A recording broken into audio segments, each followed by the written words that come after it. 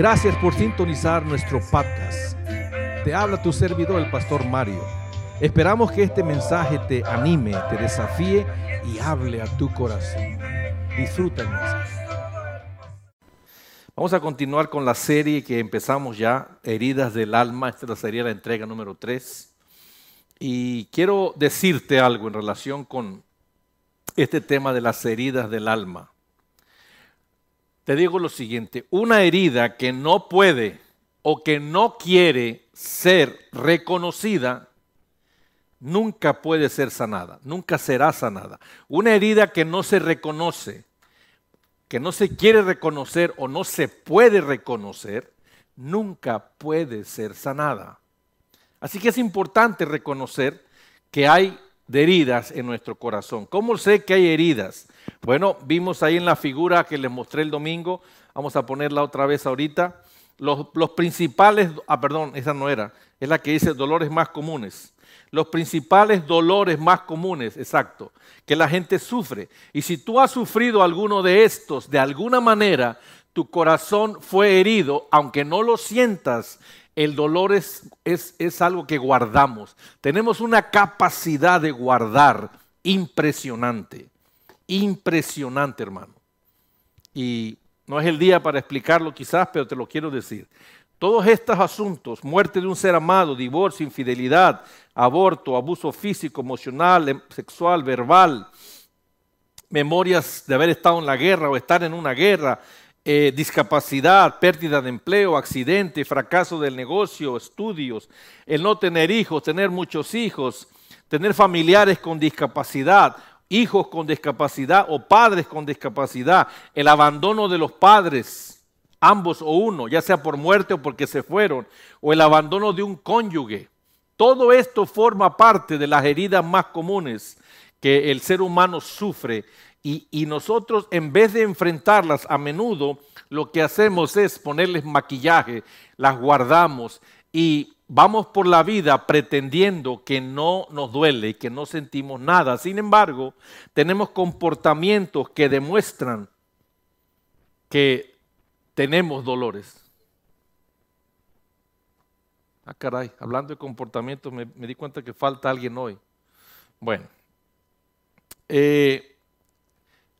Hablando de dolores profundos, el dolor más profundo que un ser humano experimenta es aquel que es producido por las relaciones más significativas. ¿Qué quiere decir? Las relaciones más significativas son nuestros padres, nuestros hermanos naturales, nuestros cónyuges, nuestros hijos y amigos cercanos. Estas personas que acabo de mencionar, puedes quitar esta si quieres. Estas personas que acabo de mencionar tienen la capacidad de lastimarte seriamente, profundamente y a veces de por vida. ¿Quiénes? Los padres, los hermanos, cónyuges, hijos y amigos. Y estos crean heridas profundas en el corazón humano.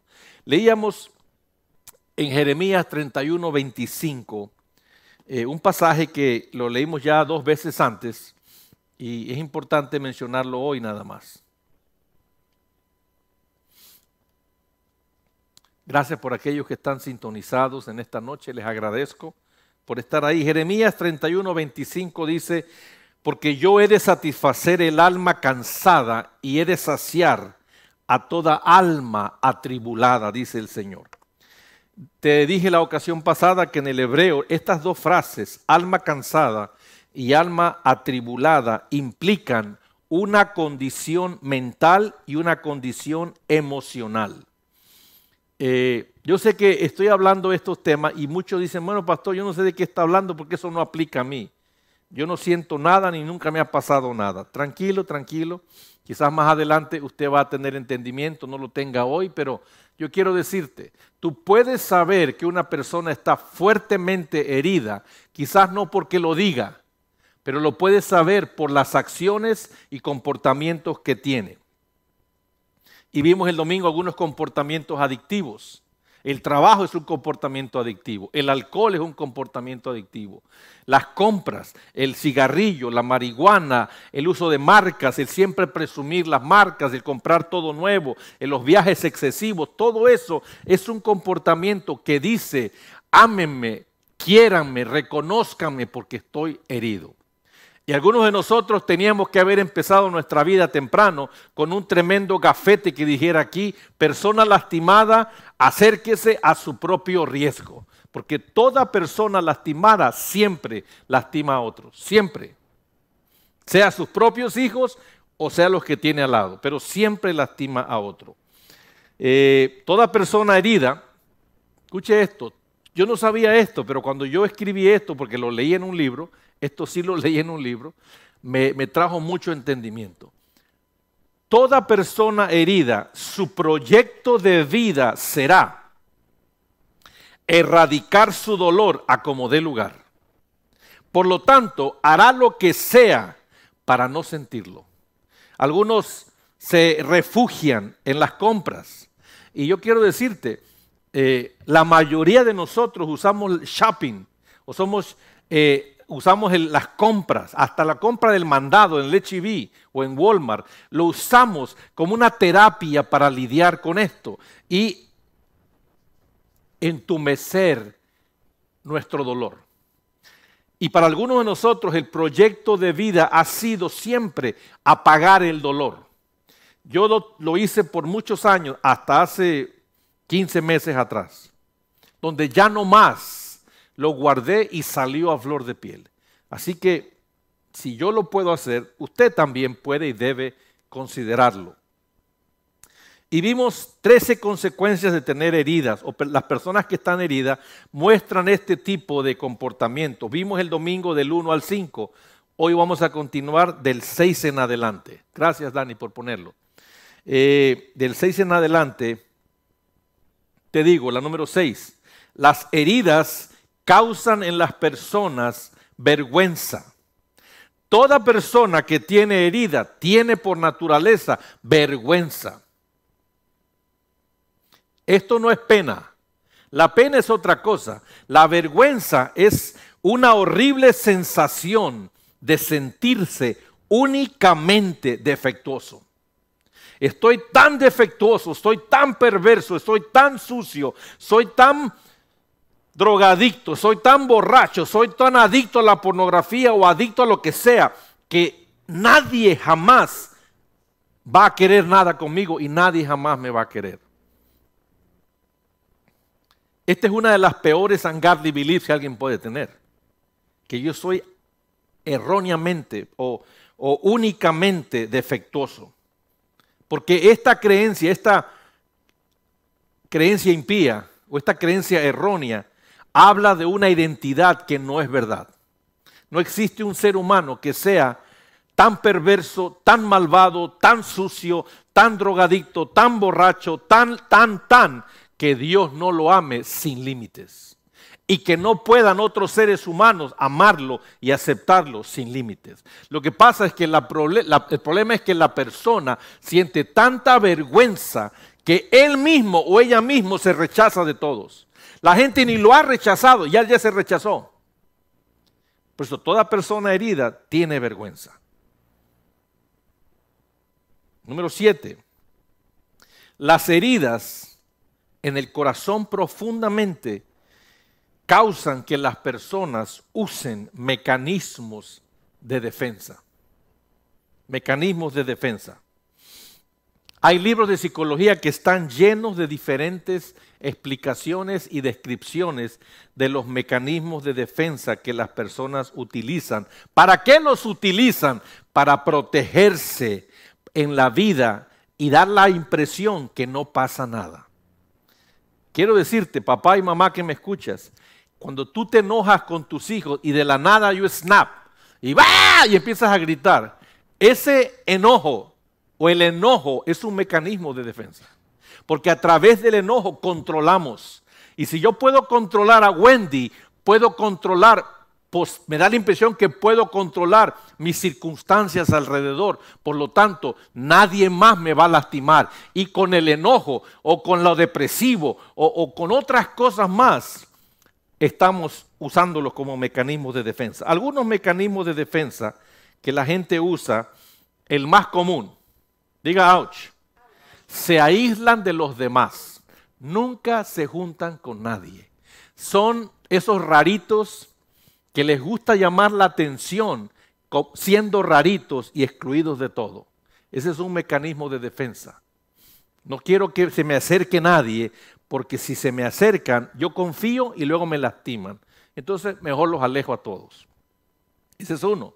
Ya dije, los enojos continuos, el uso de la ira, es un mecanismo de defensa para esconder ¿qué cosa? Dolor. Tengo heridas.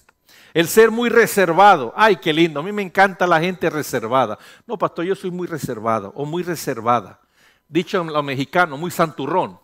Yo quiero decirte, la santurronería no solamente es un mecanismo de defensa. El ser humano que usa santurronería, lo único que demuestra es que tiene mucha vergüenza escondida por sus secretos o pecados secretos. Por eso usa la santurronería, aleluya, y otras cosas más. Hay gente que en la iglesia, por santurronería, mira mal que la gente se salude de beso y abrazo. No es que eso no se hace en una iglesia, porque eso no es correcto que hombres y mujeres se abracen y se den besos. Sin embargo, esa misma persona tiene cola que le pisen, pero no dice nada. Hello. Ser muy reservado. O está al otro extremo, súper alegre. Es el alma de la fiesta. Ese es un mecanismo de defensa. Este es el más común. Diga ouch. People pleasers. Esos que andan siempre satisfaciendo toda necesidad, toda angustia, todo dolor, toda cosa que a alguien le pasa, aquí estoy yo para ayudarte. Y yo me voy a pintar y me voy a poner como tú me necesites. Me cambio, voy con otro y me pongo como este. Y como cada quien me necesite, así yo soy. Eso se llama people pleaser. No sé cómo se dice en español. ¿Complacientes? Complacientes. Que todos complacen. Eso es un mecanismo de defensa. Porque te voy a decir una cosa. No hay tal cosa como que a todo mundo quiero y puedo complacer. Get real. Si yo no puedo ni complacer a mi esposa, ¿cómo pretendo querer complacer a 3 de ustedes? ¿Cómo? No importa lo que haga, voy a quedar corto. Por eso no intento. Pero sí tengo que intentar complacer cuando menos a mi esposa. Porque a todos no se puede. Y este es otro de los favoritos míos. De hecho, voy a decir esto con respeto. Evitar siempre tener conflictos con todo mundo. Yo no quiero conflictos, no me gusta discutir ni con mis hijos, ni con mi cónyuge, ni con mis amigos.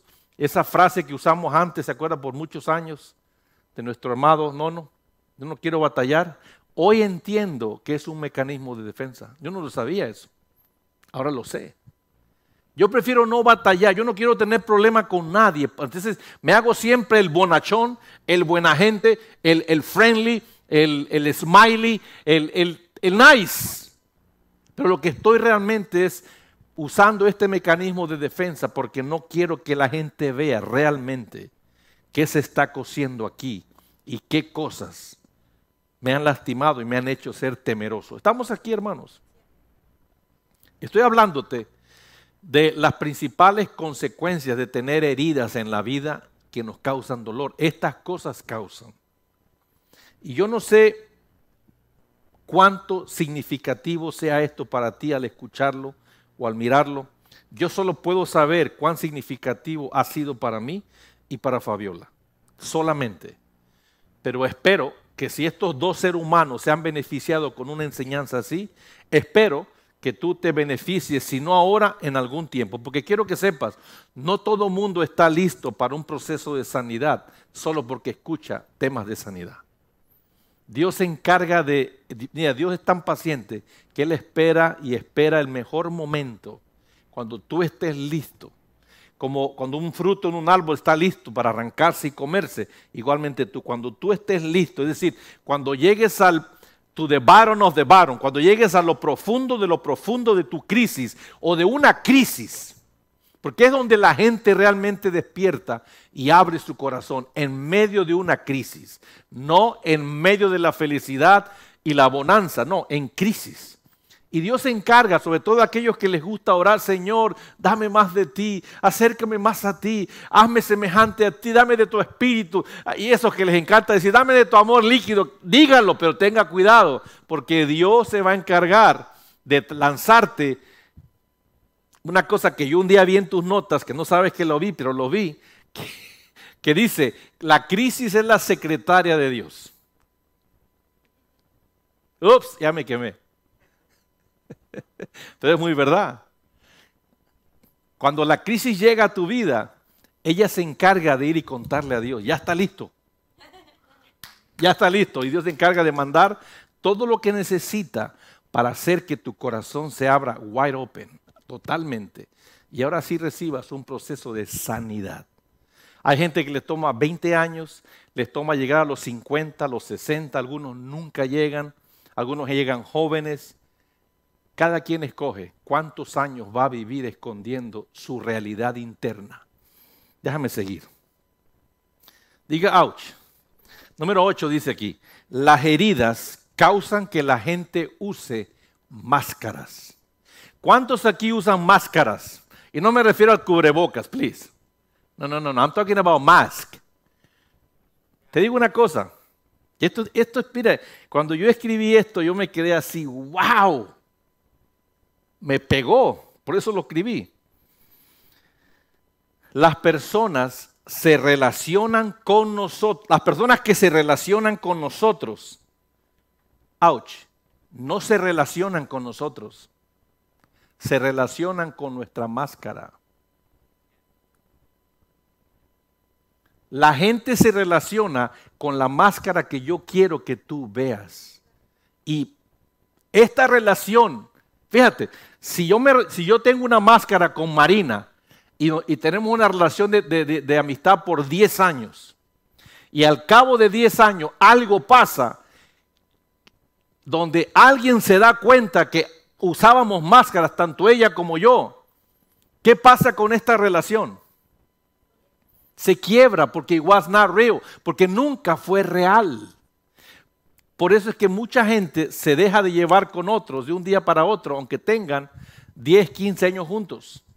Hello. Ahora entiendes por qué a veces se nos va gente y uno dice, pero ¿qué pasó?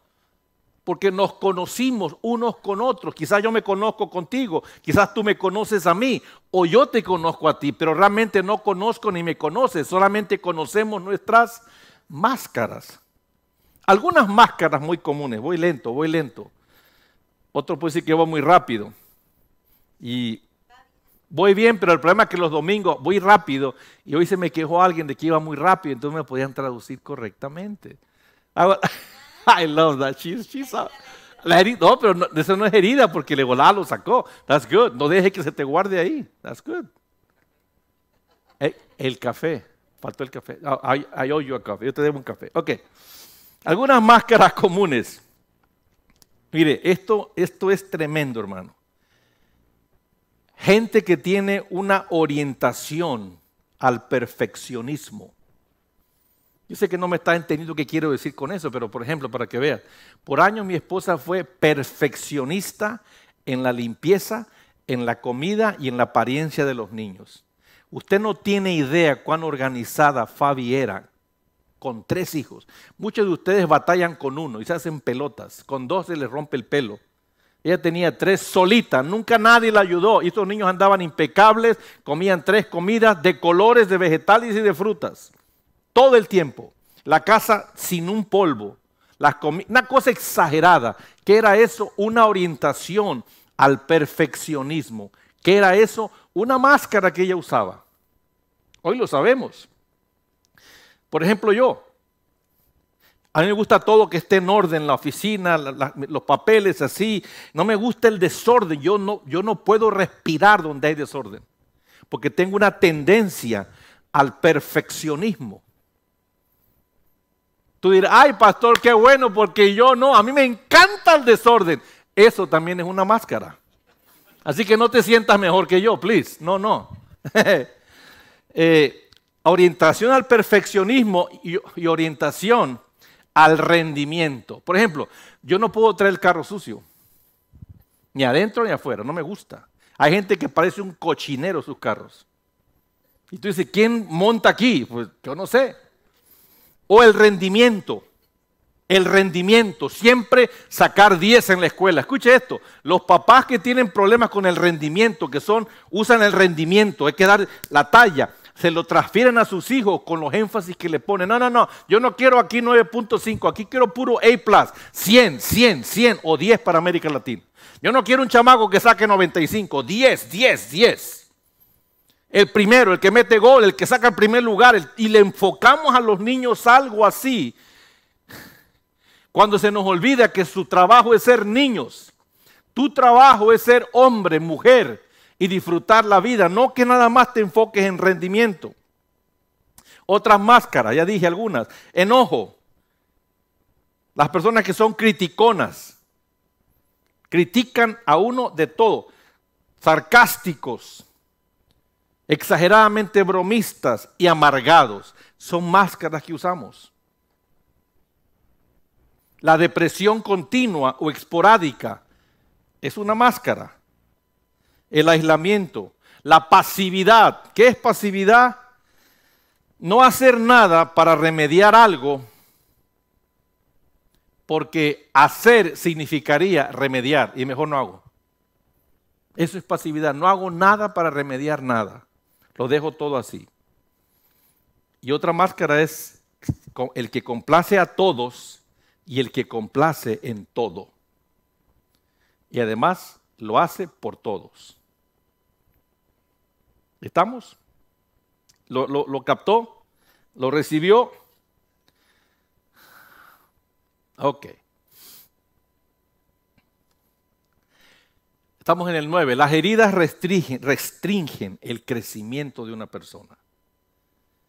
Porque el vivir con tantas heridas me restringe mi visión de quién soy. Ya no sé ni quién soy. Bloquean la intimidad con otras personas, afectando con quién sí y con quién no me relaciono. En inglés soy mejor. Less people, less rich. Es decir, como estoy tan herido, afecta mi crecimiento, no crezco, porque mi visión está toda sucia, no sé ni quién soy. Y además, tengo contacto con muy poquita gente, por lo tanto, entre menos contacto tengo, menos capacidad de crecimiento tengo. ¿Estamos? ¿Lo ve? Entonces, yo me llevo nada más con 3, Chonita, Menganito y Fulanita, nada más esos conozco, porque si me llevo con todos estos que están en la iglesia, ay no, porque ya ves cómo es el pastor raro, eso de que, no, y la pastora peor, rarísima, no. Y tú supieras, maestro, yo me enteré un día por la que era la nuera del pastor antes, me enteré y nos dijo y nos contó, wow, mano, yo me sorprendo cómo la gente...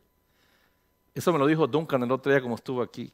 Lo dijo por un evento que pasó en la India. Cómo la gente habla de otros sin misericordia en argumentos que son absolutamente blanco y negro y verdaderos. El único problema es que el que los dice no es verdadero.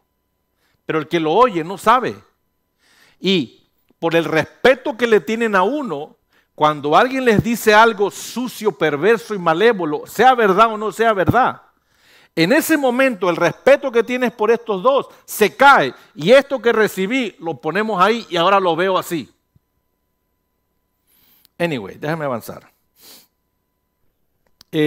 Nos restringen el crecimiento las heridas porque son como paredes invisibles que formamos para mantenernos adentro de estas paredes y afuera a todos los que no confío.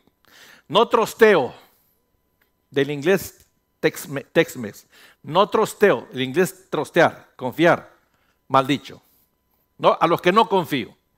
Los que no confío están afuera y los que sí confío están adentro. ¿Cuántos están adentro? Pues yo, Chonita, ¿qué dije que era Chonita?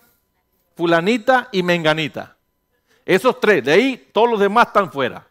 Por eso te limita el crecimiento, tanta herida. También las heridas son como cadenas invisibles que nos hacen avanzar y no podemos avanzar más porque nos tienen atados. ¿Se ha visto aquel ejemplo que di un día de los elefantes pequeños cuando están creciendo, los encadenan? Entonces se quieren correr y no pueden, quieren correr y no pueden por la semejante cadena, pero después que van creciendo, en un punto de la vida llegan adultos y nada más les quitan y les ponen un hilo. Pero el elefante está tan acostumbrado que no puede correr porque la cadena, que ya ni intenta correr, cuando lo que tiene es un simple hilo, que de una patada así lo revienta, pero no se atreve. Eso causa en nosotros tanta herida, vivir tan lastimados, tan callados, nos limita el crecer. Por eso la gente lastimada a menudo, muy lastimada, no logra mucho en su vida y no crece de ninguna manera. No crece. Económicamente están mal, intelectualmente no están muy bien, emocionalmente tampoco, no hay crecimiento. Estamos aquí. Número 10. Este es importante. Quizás tú no has conocido a nadie así, pero hay gente que es así. Las heridas causan enojo y desilusión contra Dios. Es normal que después de un gran dolor, gente cuestione a Dios acerca de por qué Dios lo permitió. Entonces la conclusión que toman es, Dios no se interesa en mí. Nunca Dios ha estado allí para mí cuando lo he necesitado. Y tanto dolor causa que personas se enojen contra Dios y se desilusionen contra Dios. Uno de mis más grandes temores siempre aquí como pastor de iglesia y por muchos años ha sido que por mi culpa gente se enoje con Dios y se desilusione con Dios. Y eso ha sido un peso fuerte en mi vida por muchos años. Hasta hace un tiempo atrás que lo solté porque en última cuenta yo no soy responsable de la manera como tú manejes tus percepciones o tus ofensas acerca de mí. ¿Sí me entiende? Pero la gran mayoría de personas, para no lidiar con yo tengo un problema con Cristian y Cristian conmigo. Y entonces vamos a suponer que Cristian en ese enojo dice, no, yo pensaba que este Mario Gamas era así, así, así, pero he descubierto que es así, así y así. Y he descubierto que es falso, que es esto, que cómo se atreve, que cómo esto, que cómo es capaz. Tú sabes, la cantaleta de todo el tiempo. Y entonces dice él, ¿sabes qué? Tiene dos opciones. O lidia con su percepción y mejor va directamente con el individuo y le pregunta, óyeme, esto es lo que estoy percibiendo, esto es lo que estoy sintiendo de ti. ¿Estoy equivocado o cómo estamos aquí? Y lo hablamos, lo platicamos, lo arreglamos y se acabó. O hace eso o hace lo que todo mundo hace, que es, se enojan con Dios. Y eso es lo que los pastores son. Y ese que se cree pastor, entonces se enojan contra Dios, se alejan del Señor y cuestionan hasta sus propios llamados al cristianismo. ¿Estamos? Hacen preguntas a menudo, y aquí está donde entra lo que quizás tú conoces a alguien así. Hacen preguntas a menudo, como por ejemplo así, esta. ¿Dónde estás, Dios? ¿Por qué no interveniste en lo que pasó? ¿Por qué no me advertiste acerca de esto con tus profetas o me hubieras dado una palabra? Yo no sé. ¿Por qué tuve que pasar esto y esta desilusión? ¿Por qué? Yo la verdad no entiendo la gente que se enoja con Dios y entra en esta fase. Yo no la entiendo, pero porque yo no la entiendo, no deja de ser real para muchos. No sé si alguno ha estado ahí o está ahí, yo no lo sé. ¿Por qué tuve que pasar por esto? ¿Por qué estoy pasando por esto? ¿Por qué no contestas mis oraciones? ¿Por qué te siento tan lejos de mí o yo me siento tan lejos de ti? ¿Por qué esta es la favorita mía. ¿Por qué tanta gente sufre en el mundo? ¿Por qué hay tanto niño hambriento en el planeta? Esas son las más famosas, ¿no? Hasta ridículas son, pero bueno, la gente los usa, los dice. Pero esta gente lo que está es desilusionada con Dios y muchos están enojados con Dios. Una ocasión Fabi me dijo algo y en cierta manera reconoció que en tiempo de su vida ella estuvo enojada con Dios por algo que ella sufrió muy doloroso y al no entenderlo, pues sí preguntó muchas veces, ¿por qué tuve que pasar esto? ¿Por qué me pasó a mí? Lo interesante es que nunca le dijo a nadie, solo estuvo dentro de su ser, hasta que lo dijo. Y me pregunto, ¿cuánta gente habrá así alrededor de nosotros con esa misma circunstancia, enojados con Dios y desilusionados con Dios por algo que les pasó en el pasado, recientemente, o les está pasando en este momento? Yo quiero decirte en este mismo, creo que sí me fui muy rápido, ¿no? Ya se me acabó el tema. ¿Faltan 3? No, pero viendo mis notas ya se me acabó, o sea que lo hago en 5 minutos y nos vamos. Amén. Proféticamente. Yo wish. Yo quiero que sepas esto, hermano, porque de nada me sirve decirte todas las cosas que te digo si no te doy ciertos matices de esperanza. Ay, qué lindo se oyó eso, matices de esperanza. ¿Sabe que hemos estado viendo yo, Fabi, unos programas de Netflix, de chefs? Y a mí me encanta la manera elegante que alguna gente habla. Y yo me sorprendo porque hay un señor que vimos el otro día en inglés. La vez pasada vimos en español y era una poesía hablando ese hombre. Y yo, wow, yo no sé hablar así. Este era en inglés. Y yo me sorprendí de lo generoso. ¿Qué otra palabra te dije, Fabi? Que recuérdame, generoso, dadivoso, generoso que es en sus... Eso, generoso y abundante. Ay, qué lindo se oye, abundante. En sus piropos y halagos para otros chefs que estaban en competencia. Nunca criticó negativamente a nadie. Muy generoso y abundante en sus apreciaciones. Y yo decía, ¿por qué yo no puedo ser así? Generoso y abundante en mis halagos y agradecimientos por tu vida. Pero la pregunta que también entra aquí, ¿por qué tú no puedes ser así también? Olvídate acerca de mí, con tus propios amados, con tu cónyuge, con tus hijos, con tus padres. ¿Por qué no podemos ser generosos y otra vez abundantes en nuestro amor, en nuestro cariño, en nuestras palabras de aprecio? ¿Por qué somos tan secos como un bendito palo de nopal? Es que así soy yo, pastor. No es cierto, no eres así. Cuando estabas bebito, tú no eras así. Nadie nació con una boca de nopal, ¿verdad que no? No, todos nacimos con sonrisas. Llego a la casa en las mañanas de Oliver y siempre está. Y me chivea y lo que quiere es que vaya y le haga yo burla y juego y lo esté abrazando. Pero ¿qué es lo que él quiere? Que le muestre amor. ¿Y qué es lo que él hace? Recíprocamente hace lo mismo. Todo bebé hace eso, porque así nacimos. ¿En qué punto de la vida perdemos la inocencia? Diga conmigo, cuando empezamos a ser lastimados. Y nunca aprendimos el manejo correcto de las heridas. Eso es lo que pasa, hermanos. Y no me diga aquí nadie que no está lastimado, que no está herido y que no tiene dolor. No puede nadie decirlo. No importa que no lo sientas, no importa que pienses que no hay nada de qué quejarte en tu vida porque no te duele nada. Recuerda, tienes 30 años, tienes 35, tienes 40. Las cosas cambian en 5 años, cambian en 10 años o en 15 años. Las mismas historias se convierten más amplias con el tiempo. Vamos recordando cosas. Yo les he comentado muchas veces el evento de esta tía mía que salió que era perversita. Pero yo no lo sabía. Pero cuando yo iba creciendo, que recordaba ese evento de esta tía que sexualmente violó a este niño. Cuando yo iba creciendo, ¿sabe cómo yo lo interpreté? No, lo contrario. ¿Qué? Que no pudo resistir my charm. ¿Cómo puedo yo pensar que no pudo resistir una tía mía mi charm? ¿Cómo se dice charm?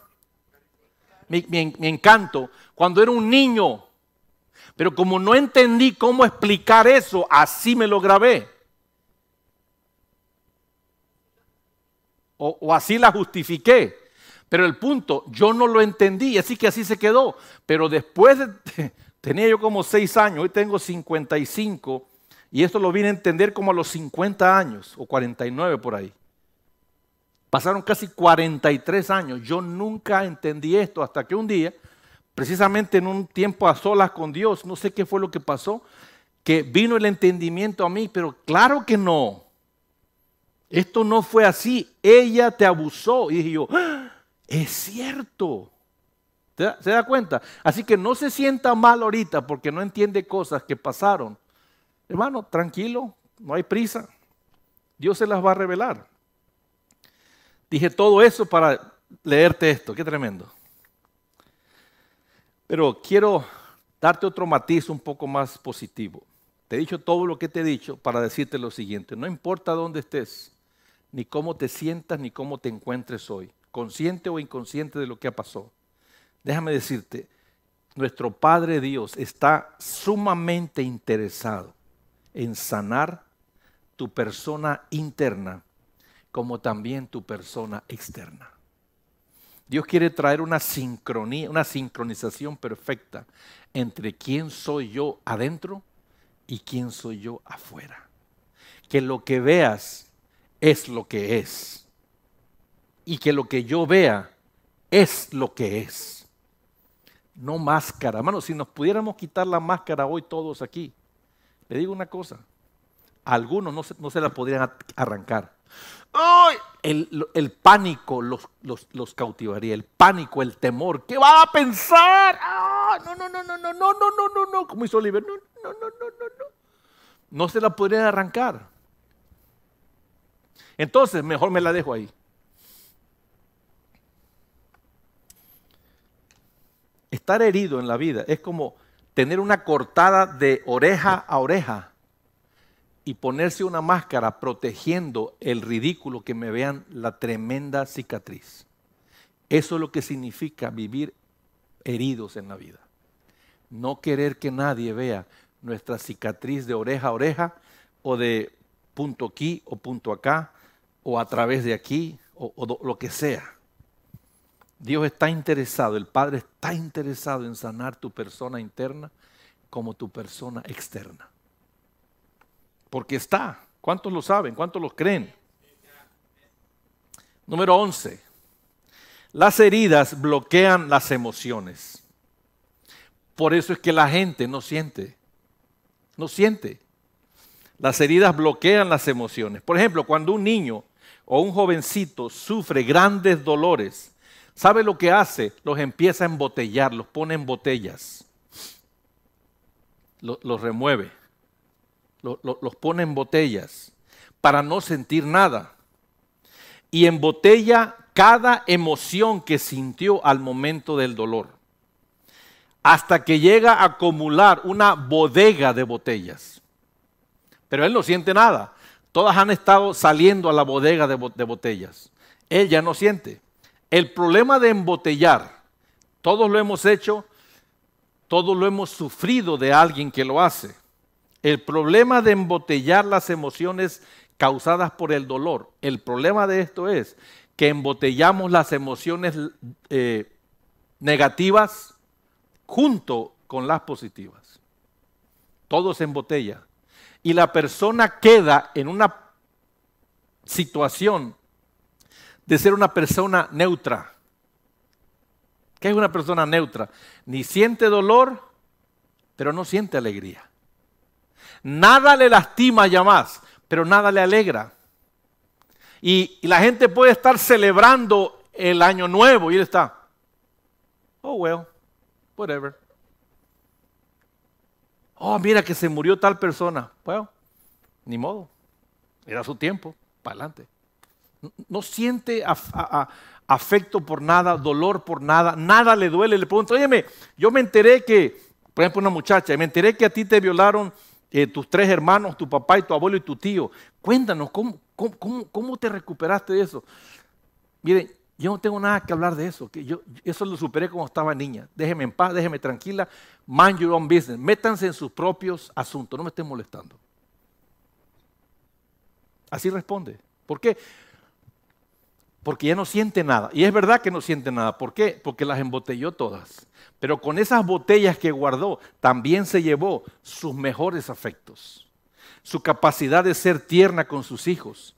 Su capacidad de ser tierna con su cónyuge. Su capacidad de ser buena persona con los demás y amigable. Todo se fue en las botellas.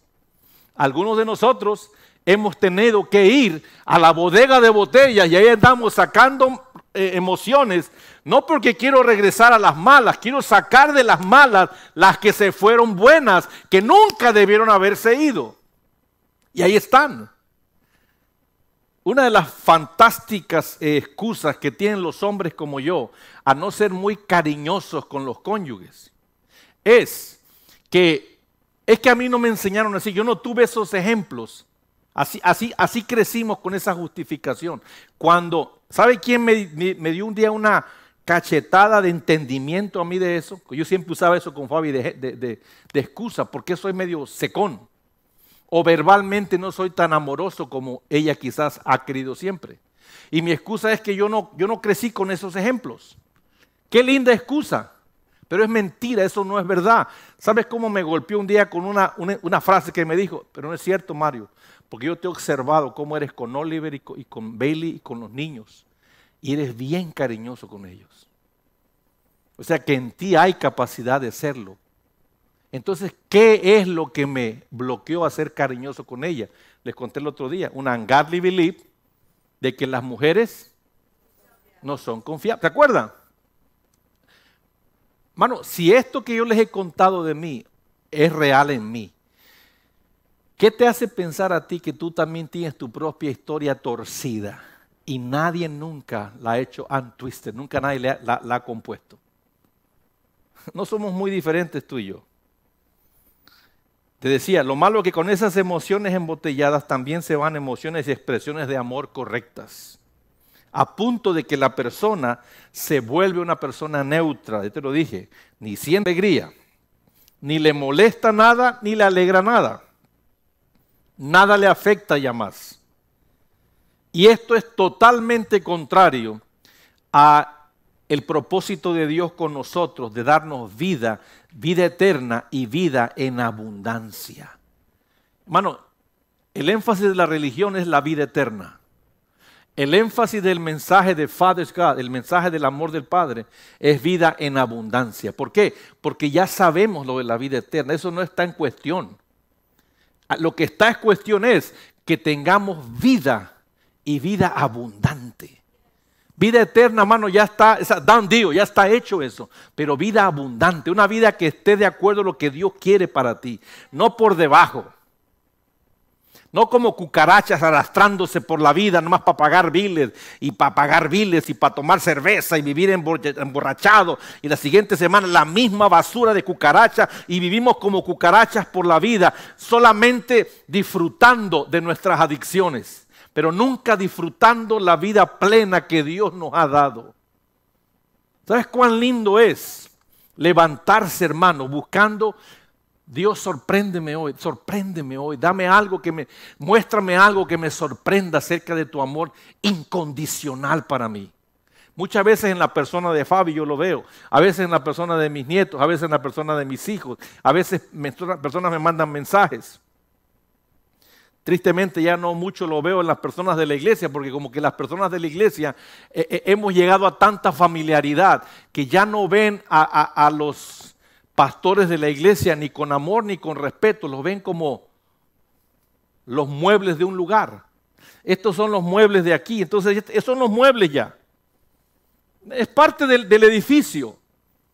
Que ya no hay gratitud en la gente por nada. No importa cuánto uno se desviva y explique y enseñe cosas y gaste dinero. Y usted no tiene idea la cantidad que yo he gastado este año en aprender para ti. No tiene idea, hermano. Pero están los miles y miles y miles.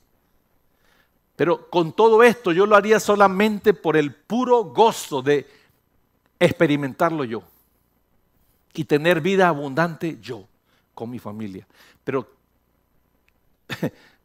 Dios nos da el mandato de compartirlo contigo. Así que, hermano, aprécielo, agárrelo, haga apuntes, vea el video, compártalo, vuélvalo a ver. Yo no sé. Usted sabe qué hace con esto, pero haga algo con esto. ¿Estamos? Las heridas también producen personalidad fragmentada. En casos bien severos de personas llegan a crear múltiples personalidades, alternas a su propia personalidad. Una de las películas de Marvel que ejemplifica bien esto, creo que se llama The Beast. Esa, ¿verdad? ¿Cuántos saben de qué estoy hablando? ¿Alguien le puede contar a Alice qué es Marvel? The Beast. Ese chavo tenía como 10 personalidades, pero la personalidad primera se llamaba Kevin y era un niño de 7 años que había sido sumamente abusado por su padre y por toda su mamá y su familia, tan abusado que para protegerse él creó múltiples personalidades. Y eso es lo que la película habla. Si no sabe lo que está hablando, vea la movie. Pastor, pero ¿es rated R o PG-13? Like, do you care? Porque yo he mirado las películas que mira y a veces no tiene nada que ver con PG-13. Hello. Está fuerte, ok. Bueno, antes que la vea, persínese en el nombre de no sé qué y véala. Eso dijo tu hermana Robin. Échame la mano aquí, brother. Porque que ella la miró y como, ¿sabes qué onda? Así que a ese grado puede llegar el mal manejo del dolor de las heridas en una vida. Hasta la producción de múltiples personalities. Número 13, la última. ¿Será que acabo o no acabo? A ver. Ya se me acabó el material. Acabo unos 5 minutos antes. Okay. La 13 dice ahí, las heridas llevan a opresión demoníaca. Esto es un tema, hermano, que es muy importante. Mucha gente no cree en eso, pero bueno. Nosotros creemos muy fuertemente y seriamente en este tema. Los demonios ganan acceso a las defensas naturales de nuestro espíritu y de nuestra alma. Hay defensas naturales que tenemos, pero el demonio gana acceso a nuestro ser interno y derriba toda barrera de defensa que tenemos dentro. Y perdemos control ya. Y nos influencian. Otros dicen nos poseen. Hay un gran debate en ese tema. Nos poseen. Gente dice, los cristianos no pueden ser poseídos por demonios. Y eso es verdad.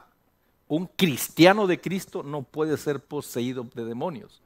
La única diferencia aquí, si la persona que va a la iglesia que se dice cristiano realmente es cristiano. ¿Ves por qué yo nunca uso esa palabra? Yo no uso esa palabra de cristiano. Sin embargo, mucha gente la usa muy ligeramente. Mire, el otro día estaba yo regando allá afuera y traigo una camiseta que dice I love Jesus. No sé cómo dice la camiseta. Y pasaron varios carros y me decían así y yo los miré. Y cuando pasaron y me saludaron, me di cuenta que traía la camiseta. Nunca me la pongo fuera de la casa. No porque quiero esconder mi relación con Dios, no la quiero esconder, pero estoy consciente, miren nada más, estoy consciente que a veces he mal representado a Dios públicamente y me da pena. Entonces, yo no quiero andar como, por ejemplo, vas manejando ahí y entonces ¡bam!, le cortas a alguien en la vuelta porque se te atravesó, te le atraviesas y le haces así, le haces todos los sign language, tú sabes, por el vidrio. Y la persona se frena. Y entonces dice, ¿qué le pasa a este loco? Dice, ay, mira, gente con propósito. ¿Qué, hermano? Please. O tiene un sticker que dice, I love Jesus. ¿Cómo que I love Jesus si estás sign language por el vidrio? Come on, ¿alguien lo ha hecho aquí? Aparte de Dani Lizondo, aparte de yo, ¿quién más lo ha hecho? Mira qué linda, está lindo esto. Julie, levanta su mano, mira qué linda. Nomás hágame un favor, quítele el sticker del carro, hermano.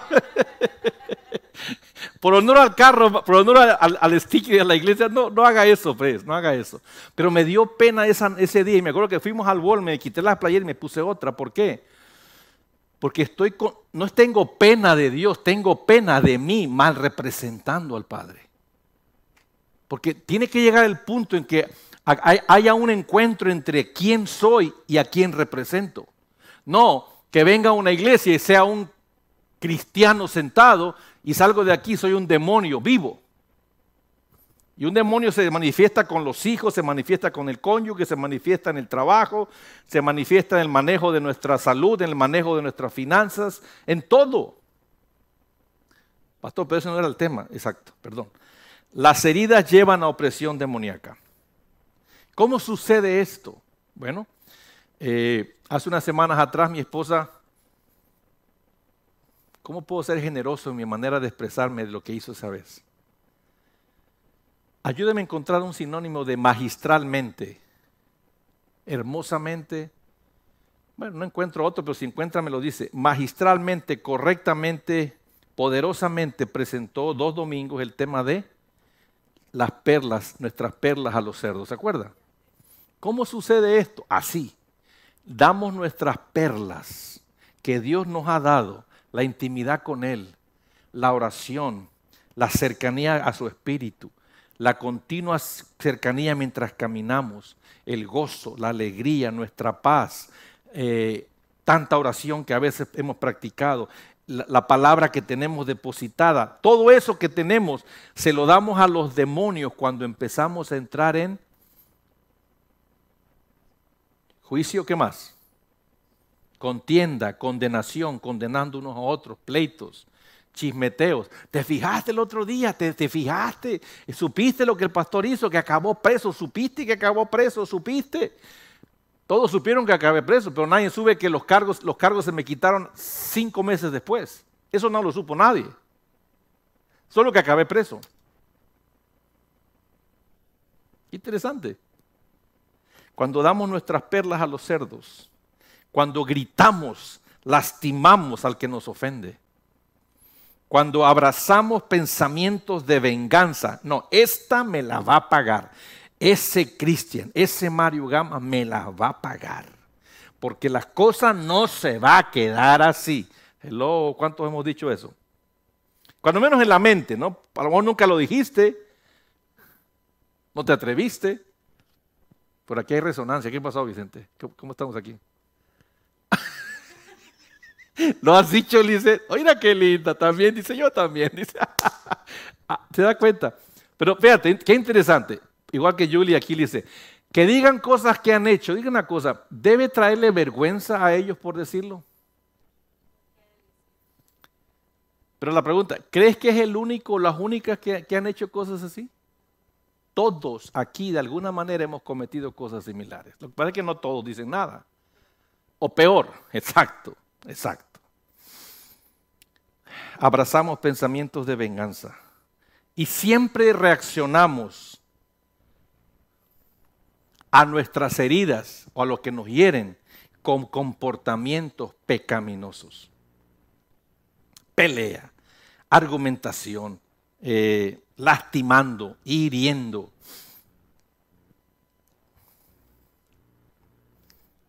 Yo no sabía, hasta hace un poco me enteré, cuán buena para pelear es mi esposa. Toda la vida que hemos estado casados, jamás me ha demostrado la capacidad que tiene para pelear. Nunca. Hasta hace poco. Pero tanto ella como yo no entendíamos por qué peleaba así y por qué yo peleaba así. Hasta que entendimos algo que es revelador. No importa cuánto ores, no importa cuánto ayunes, no importa cuánto diezmes o cuánto vayas a la iglesia, cuánto prediques y cuánto sepas. Si tienes dolor y herida en tu corazón, vas a hablar y a reaccionar de la herida, no de lo que sabes. Entonces, tiene la persona que buscar sanidad rápidamente a cualquier herida, porque si no, siempre, te pongo una forma, ay, me metí en un tema que no es hoy, esto es para enero, febrero, pero déjame, te digo algo. Ven para acá, Wendy, no quiero salirme de la luz, ven aquí. Hazte cuenta que nos acabamos de ver y tú me saludas aquí en el brazo y como siempre, ¿cómo estás? ¡Ay, pero a ti! Es que ella no sabe que aquí tengo una cortada que me acaban de meter 25 stitches. La pregunta, ¿ella me lastimó al saludarme y pegarme? ¿Qué fue el dolor? Pero entonces, cuando ella me saluda, ¿por qué me tratas así? ¿Por qué me hiciste eso? ¿No te das cuenta que no es un buen día para mí? Y ella se va a quedar. ¿Qué pasó? Gracias, Wendy. En otras palabras, el que estaba lastimado, ¿quién era? Yo. Pero ¿a quién le voy a echar la culpa del dolor que sentí? ¿A mí mismo o a Wendy? Wendy me lastimó. Porque no tuvo en cuenta que es un mal día, no se dio cuenta. Ella, y yo me voy a ir por la vida culpando a Wendy del dolor que me acaba de causar, porque me tocó el brazo donde tengo 23 stitches, puntadas, que las acaban de hacer 20 minutos atrás. Y todo el que me toque aquí, ¡ay! Y entonces lo voy a culpar a él. Y vamos por la vida culpando el que me hizo, pero realmente el que tiene la heridota en el brazo, ¿quién es? Soy yo.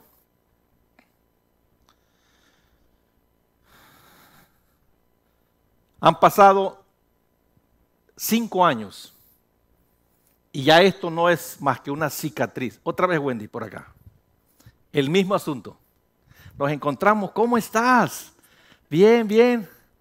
Bien, ¿y cómo has estado tú? Se fija, no causó nada. Gracias, Wendy, otra vez. ¿Por qué no me dolió? Porque ya cicatrizó. Ya ahora es una ¿qué? Cicatriz, que casi no se ve.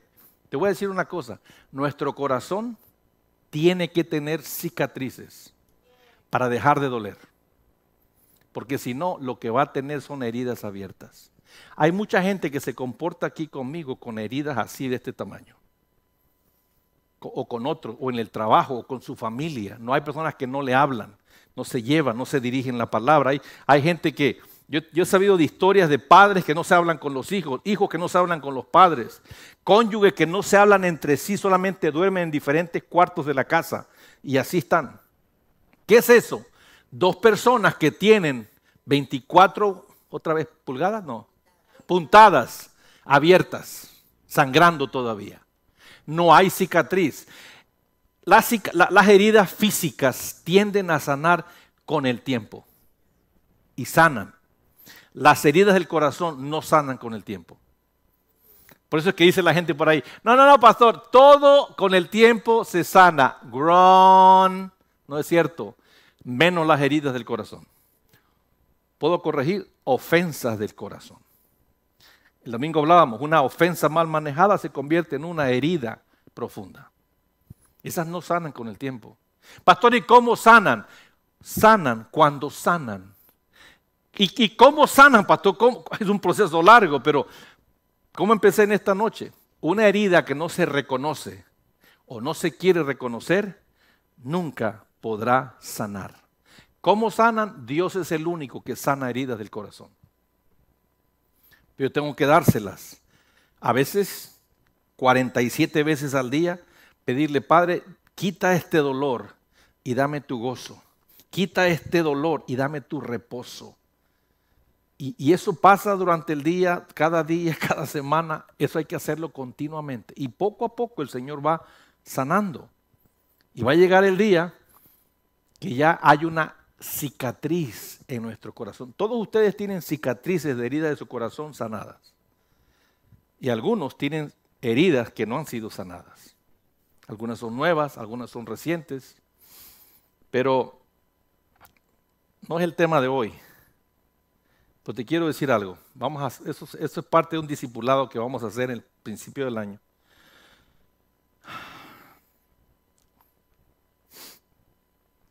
aún no sé cómo se va a llamar, pero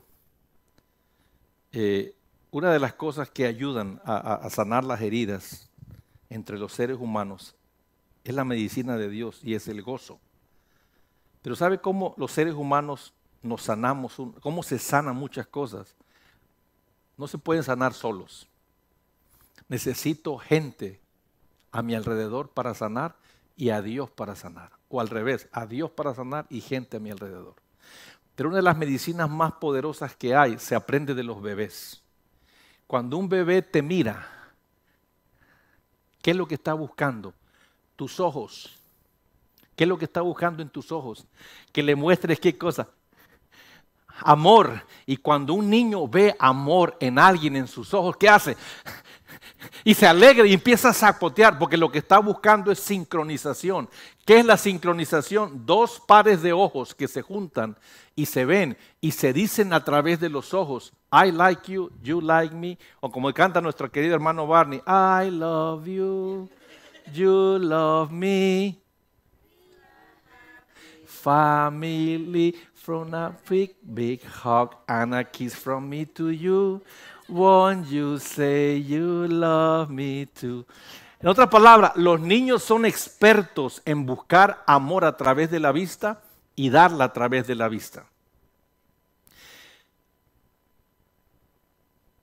El venir a la iglesia debe ser un acto en el cual venimos a buscar los ojos de los demás.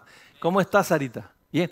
Entonces, cuando hay esa sincronización, ahí empieza a generar gozo en mí. Pero ahí te va, y gozo en ella.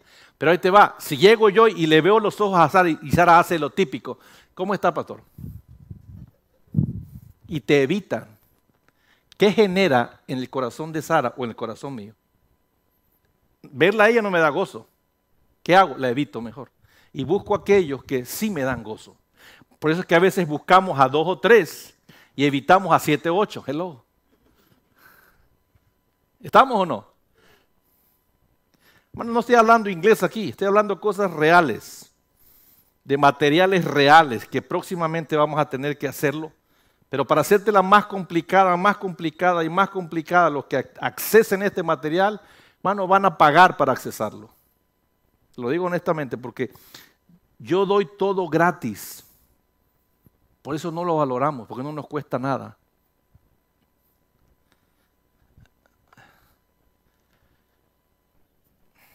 Anyway, la gran tragedia de la vida es pasar por ella pretendiendo que nada sucedió, que nada dolió y que todo está bien. Cuando en lo profundo de nosotros sabemos que solo es pretender. Esa es una gran tragedia de la vida. Pasar por la vida diciéndonos a nosotros mismos, no pasó nada, no sucedió. ¿Sabes que hay familias que eso promueven? Una de las familias que a mí me sorprende es la familia de Joyce Meyer, como su mamá le decía, no pasó nada, todo el mundo le decía, no pasó nada, al fin y al cabo, y la mamá se hacía la loca cuando el papá iba y la violaba. Y tenía sexo con ella como si fuera su amante por 7 años. Y la familia no decía nada, porque esa es la cultura de la familia, pretender que no pasó nada. Qué tremendo. Y para terminar te digo lo que te dije al principio, recuerda esto. Toda persona que está herida, su proyecto de vida va a ser erradicar su dolor a como dé lugar. Por lo tanto, hará lo que sea para no sentirlo. Yo no sabía que esa era mi vida. Yo no sabía que yo estaba totalmente enfocado a erradicar mi dolor a como diera lugar. Yo no lo sabía hasta que lo supe. Y te puedo garantizar que muchos de ustedes no saben que están en la misma carrera de vida y no se han dado cuenta. Pastor, ¿y a poco es fácil darse cuenta que uno está herido así? Bueno, por los comportamientos podemos saberlo. Fíjate, muchos muchachos que se rebelan contra sus padres, realmente no es el problema de los padres, ni es un mal muchacho. Está bien lastimado por sus padres. Si tan solo el padre o la madre tuviera el tiempo y la humildad para humillarse delante de él, las veces que necesite humillarse, capaz el muchacho respondería correctamente. Pero muchos padres culpan a Satanás, los llevan ante el pastor, les llevan a sesiones de liberación para que le saquen el demonio, pero el padre nunca lidia con el demonio que él tiene de orgullo y arrogancia.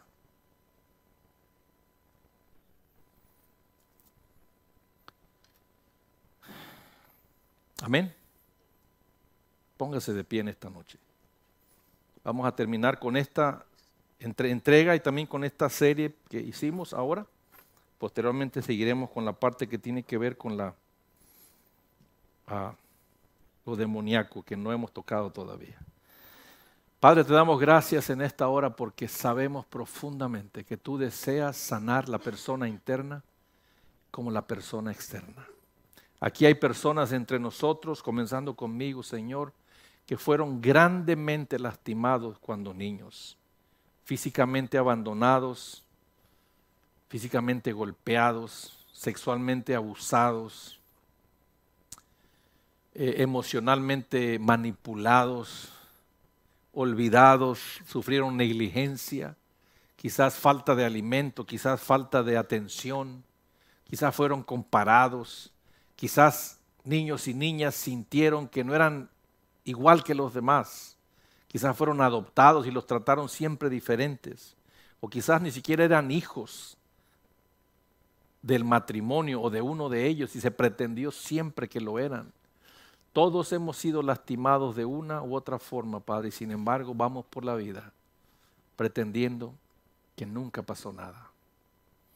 Yo te quiero suplicar en esta noche, mi Dios, mi Padre, porque eso es lo que tú eres, mi Padre. Y tú tienes misericordia para todo aquel que sufre y ha sufrido. Tú eres Jehová Rafa, Jehová mi sanidad, el que sana por dentro y sana por fuera. Te suplicamos, Señor, que traigas la sanidad que cada persona necesita, pero sobre todas las cosas que está buscando. El que busca sanidad, que la encuentre. El que no está buscándola en este momento, Señor, dale la paciencia a ellos, la paciencia a nosotros. Y gracias por tu paciencia de esperar el momento correcto cuando esto suceda. Hasta entonces sabemos, Padre, que tu voluntad esa es, llevarnos a todos y cada uno de nosotros en este lugar, al momento y a la forma en la cual seamos absolutamente transparentes, sin secretos, sin máscaras, sin temores y sin nada que nos avergüence. Tu palabra claramente nos enseña que tú no te asustas con nuestro pecado, ni te asustas con nuestro dolor, y no te asustas tampoco con nuestra vergüenza. Por lo tanto, Padre, trae esa revelación a cada corazón que así lo necesita. En el nombre sagrado de Jesús. Amén. Y la iglesia dice amén. Y si usted trajo algún diezmo, alguna ofrenda, hermano, tráigala, o por internet como aquellos que la dan. Bienvenida. No se vaya sin despedirse de los hermanos y nos vemos este domingo, si es tan amable. Préndeme. ¿Sí se acuerdan que el domingo que vamos a tener aquí los visitantes vamos a tener comida, verdad? Te dijo el domingo. Por favor, ¿dónde está Lisette? Ya hay que